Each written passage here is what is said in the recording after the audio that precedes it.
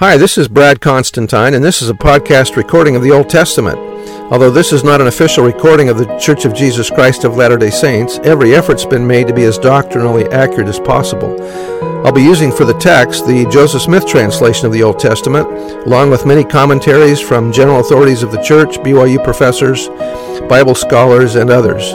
This format will be very detailed, and so if you want a deep analysis of the Old Testament, you come to the right place. Thanks for your attendance. Hello there, welcome back. This is going to be for Malachi chapter 4. I'm going to read the heading. At the second coming, the proud and the wicked shall be burned as stubble. Elijah shall return before that great and dreadful day. Again, as I mentioned before, this is also in the Book of Mormon. 3rd Nephi chapter 25 is basically the same as Malachi 4.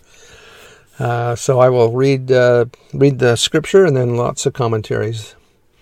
Verse 1, For behold, the day cometh that shall burn as an oven, and all the proud, yea, and all that do wickedly shall burn as stubble, and the day that cometh shall burn them up. For they that come shall burn them, saith the Lord of hosts, that it shall leave them neither root nor branch. Bruce R. McConkie suggested that Malachi was quoting specifically in Malachi 4, 1-2 from the words of the ancient prophet Zenos, whose writings were contained on the plates of brass, but are not found in the Bible as it stands today. So when it talks about roots and branches, I think it's talking about family, roots being our ancestors and branches being our posterity. The ultimate blessing of the gathering of Israel is sealing in the temple to ancestors and posterity. The reason the earth was created was for the families to exist eternally. Doctrine and Covenants, section 49:16 says, Wherefore it is lawful that he should have one wife, and they twain shall be one flesh, and all this that the earth might answer the end of its creation. Again, the reason the earth was created was to create families. Verse 2, But unto you that fear my name shall the Son of Righteousness arise with healing in his wings, and ye shall go forth and grow up as calves of the stall. Now in the Book of Mormon, instead of being S-U-N, it says S-O-N. That is power in his extremities when it says healing in his wings, the power that came from his having had nails driven through his hands and feet. In short, the Son of Righteousness came with the power of the atonement. Orson Pratt said, Now then, all the inhabitants who are spared from this fire, those who are not proud and who do not do wickedly, will be cleansed more fully and filled with the glory of God. The children who are born into the world will grow up without sin unto salvation. Why will this be so? Because that fallen nature introduced by the fall and transferred from parents to children, from generation to generation, will be in a measure eradicated by this change. Then the righteous will go forth and grow up like calves of the stall, and one revelation says, Their children shall grow up without sin unto salvation, Satan having no power to tempt them. These children will not sin. Verse 3, And ye shall tread down the wicked, for they shall be ashes under the soles of your feet in the day that I shall do this, saith the Lord of hosts.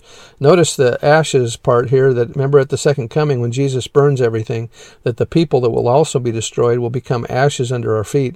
Also remember that at the Battle of Armageddon it mentions that there will be burying the dead for 7 months. So the Battle of Armageddon, when Jesus appears on the Mount of Olives, could not be the final second coming, because we're still burying the dead as opposed to walking on their ashes. Verse 4, Remember ye the law of Moses, my servant, which I commanded unto him in Horeb for all Israel with the statutes and judgments. The law revealed to Moses never was revealed to the children of Israel, not in its fullness. Upon a cursory reading of this verse, one may wonder why Jesus is quoting this part of Malachi's prophecy in light of the fact that the law of Moses was fulfilled in Christ.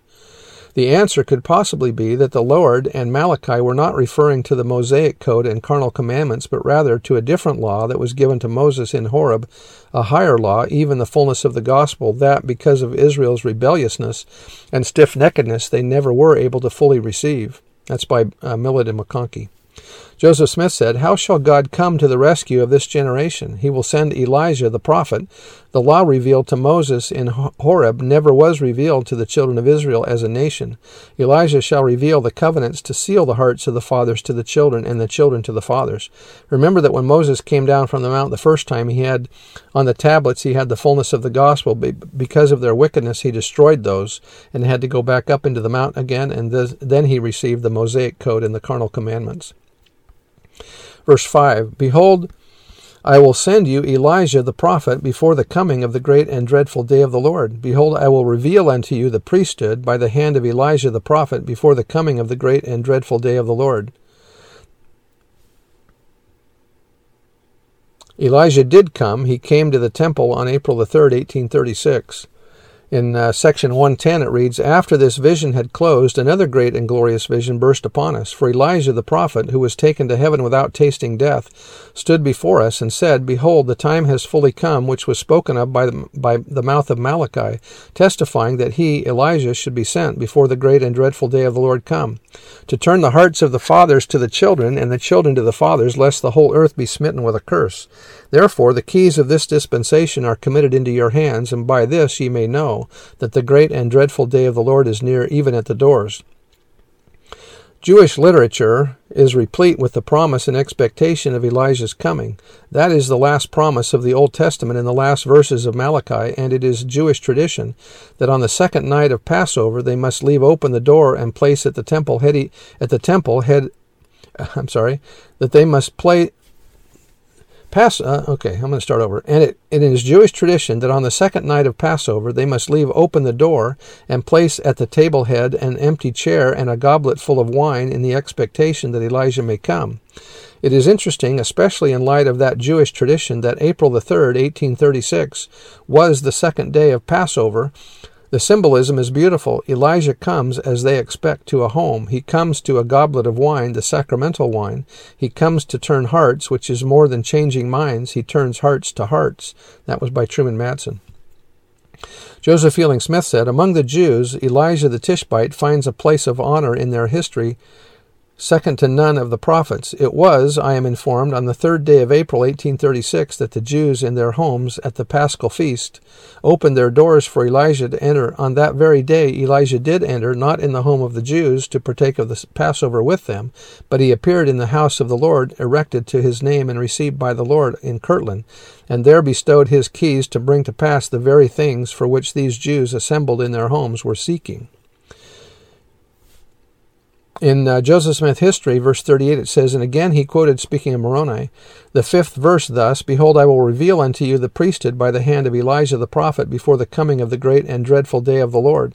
He also quoted the next verse differently, "And he shall plant in the hearts of the children the promises made to the fathers, and the hearts of the children shall turn to their fathers. If it were not so, the whole earth would be utterly wasted at his coming." When Moroni appeared to Joseph, he quoted Moroni 4, 5, and 6, but with significantly different wording from the way it appears in either the Bible or the Book of Mormon, which I just read. Moroni's version adds important doctrinal insights into this prophecy. For whatever reason Moroni changed the words, it is clear that the mission of Elijah is significant to the restoration of the everlasting gospel, and that understanding, that mission, is essential to understanding and appreciating the fullness of the gospel. The prophet Joseph Smith taught extensively concerning Malachi's prophecy and the critical mission of Elijah. Elijah was the last prophet that held the keys of the priesthood, and who will, before the last dispensation, restore the authority and deliver the keys of the priesthood, in order that all the ordinances may be attended to in righteousness. Why send Elijah? Because he held the keys of the authority to administer in all the ordinances of the priesthood, and without the authority as given, the ordinances could not be administered in righteousness. The fulfillment of this prophecy occurred on the 3rd of April, 1836, in the Kirtland Temple, when Elijah appeared to Joseph Smith and Oliver Cowdery and restored those keys to the earth in its final dispensation. Verse 6, "And he shall turn or plant in the hearts of the fathers to the children the promises made to the fathers, and the hearts of the children shall turn to their fathers, lest I come and smite the earth with a curse. If it were not so, the whole earth would be utterly wasted at his coming." Joseph Smith said that the word turn should be seal or bind. Elijah came to the Kirtland Temple, which we mentioned. A byproduct of this process of being sealed to each other is that those on the earth are sealed to those in heaven and can draw assistance from them. Each generation needs to be welded to the one before it, such that a whole, complete, and perfect union can be made. One of the first things necessary for that union is the organization of the righteous from every dispensation into one eternal family.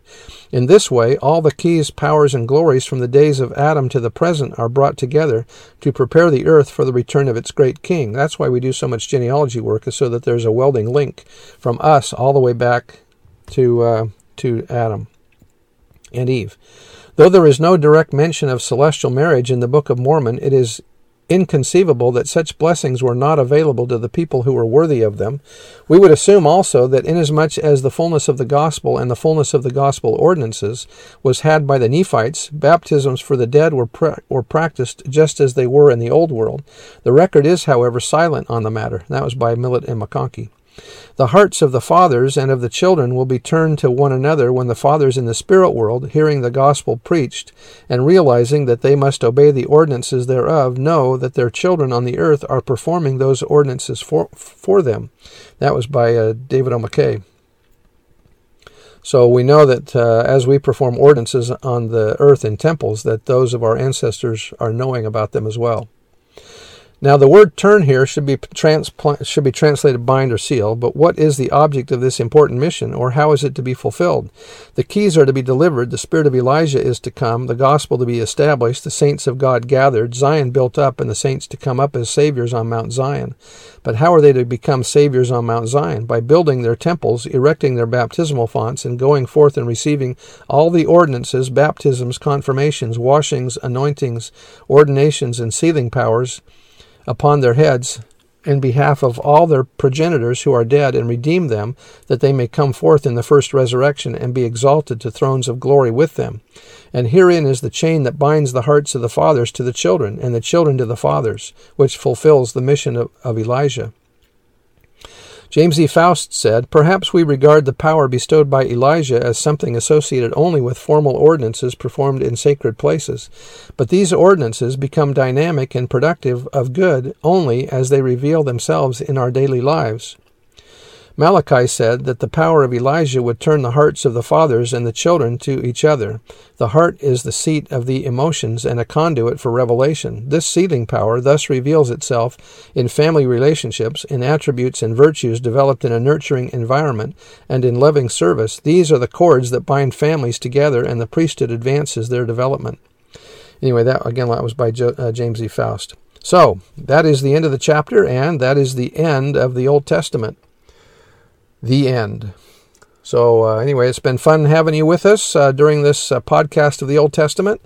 And come back next time, and it'll be the New Testament. See ya. Bye.